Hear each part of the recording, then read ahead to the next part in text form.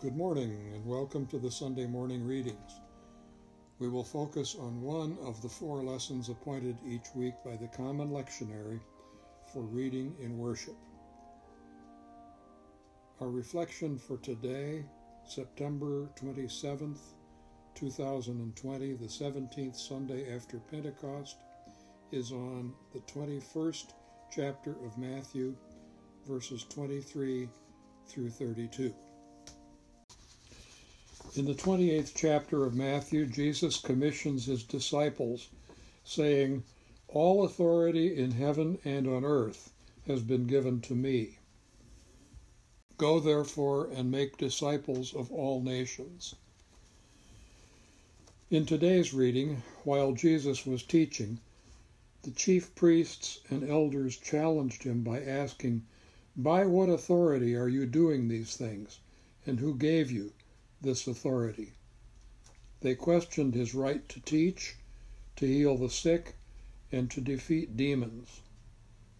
It was a loaded question which Jesus refused to answer. What is authority? In the United States of America, we have vested our political national authority in the people ourselves. Winston Churchill wrote a 4-volume study of the Western democracies. He cautioned that ours is the worst form of government ever devised, except for all the others that have been tried. Politically, he could not envision anything better, nor can we. So, in contrast today, what are we to do with the authority of Jesus Christ? Is it superior to the wisdom of our U.S. Constitution? Right now, our constitutional democracy is vulnerable and threatened by the current political situation. Jesus is also reported to have said his kingdom is not from this world. So we are dealing here with mystery beyond our comprehension.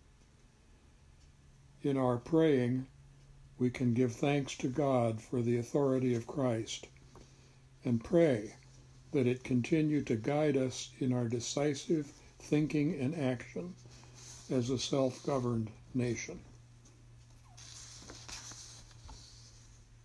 With these reflections, it is my hope that I have contributed to your reading of Scripture, and let us pray together.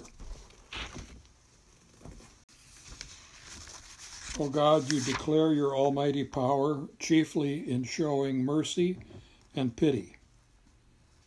Grant us the fullness of your grace, that we, running to obtain your promises, may become partakers of your heavenly treasure.